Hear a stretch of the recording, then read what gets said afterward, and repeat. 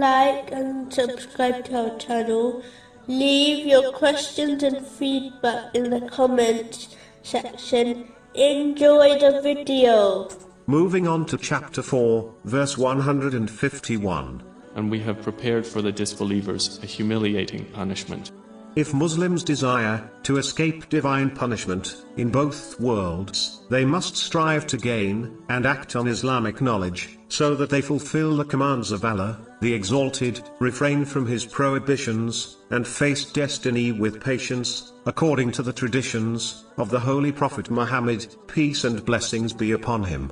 The same way, an employee would be punished by their employer if they fail to fulfill their duty, such as getting fired, so will a Muslim who fails to fulfill their duty to Allah, the Exalted, and the creation.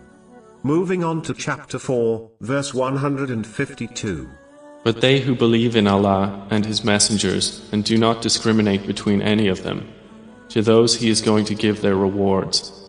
Obeying Allah, the Exalted, is only achieved by learning and gaining knowledge, as obeying someone without knowing their commands is simply not possible. True obedience to Allah, the Exalted, has been outlined earlier. Obeying the Holy Prophet Muhammad, peace and blessings be upon him, includes learning and acting on his traditions.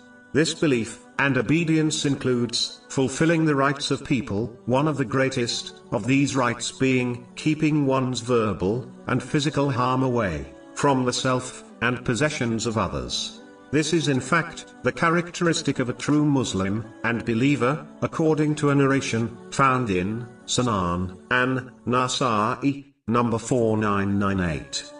Moving on to chapter 4, verse 153. The people of the scripture ask you to bring down to them a book from the heaven. In a narration found in Sahih Muslim, number 3257, the Holy Prophet Muhammad, peace and blessings be upon him, warned against asking too many questions, as this led to the destruction of the past nations. Muslims should instead do what they have been commanded to do, according to their capacity, and refrain from what they have been prohibited from. The next podcast will continue discussing this verse.